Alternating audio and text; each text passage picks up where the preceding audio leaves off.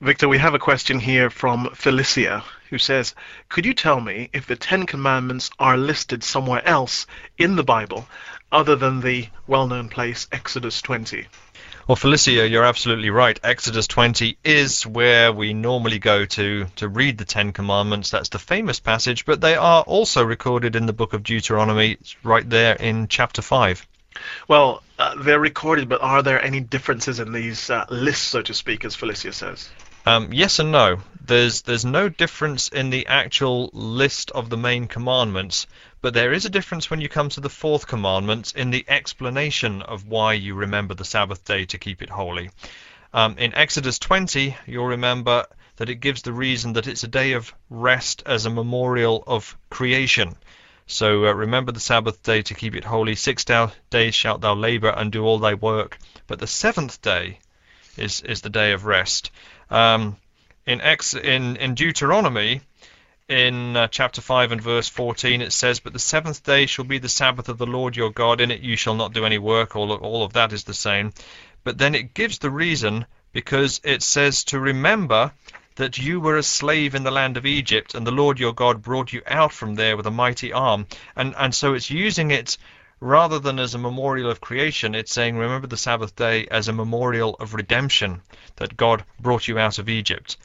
Both of those are valid reasons for keeping the Sabbath, and when we come to the New Testament, it adds a few more reasons in terms of redemption and Jesus' sacrifice and the reason to spend a day in remembrance and worship of God. Well, thanks for that, Victor. It appears that Felicia is a keen Bible student, particularly in this area of the Ten Commandments, and she would like to know another question, and that is, how does somebody take the Lord's name in vain? And some perhaps concrete, specific examples so that she will really understand the answer to this question. Well, she gives some concrete examples in a sense, because she's been having disagreements with her husband. That's shocking, isn't it? We shouldn't never have disagreements between husband and wife. But she has the habit when she gets some shocking news of saying, "Oh my God!" And her husband feels it's wrong for her to do that.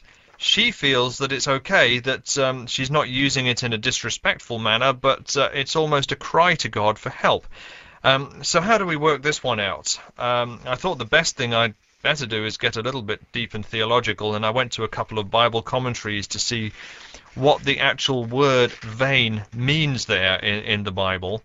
And in the SDA Bible commentary, it translates the word or says it means iniquity, falsehood, or vanity, or emptiness. And so talking in terms of the third commandment there, those who serve the true God are going to avoid a careless or irreverent or unnecessary use of his holy name. And that would certainly mean you wouldn't use his name as a swear word. And, unfortunately, we hear that all too commonly today. But maybe there is an error where, you're doing a bit of carpentry and you hit your thumb with a hammer.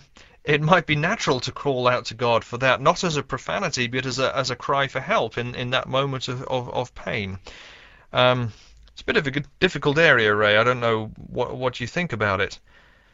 Well, what do some of the other commentaries say, Victor? I mean, sometimes when we have a shortage of full answers, we can sort of consult the various commentaries that are around, I suppose.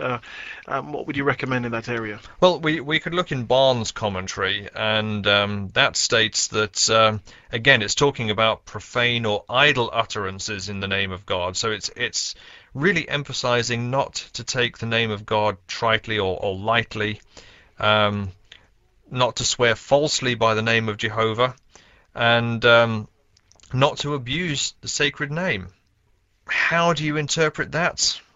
When you say as you do, "Oh my God," are you calling out to him in prayer, or are you just following common practice? I think, Felicia, that's something where probably you want to sit down with your husband when it's not a moment of crisis and discuss it with him.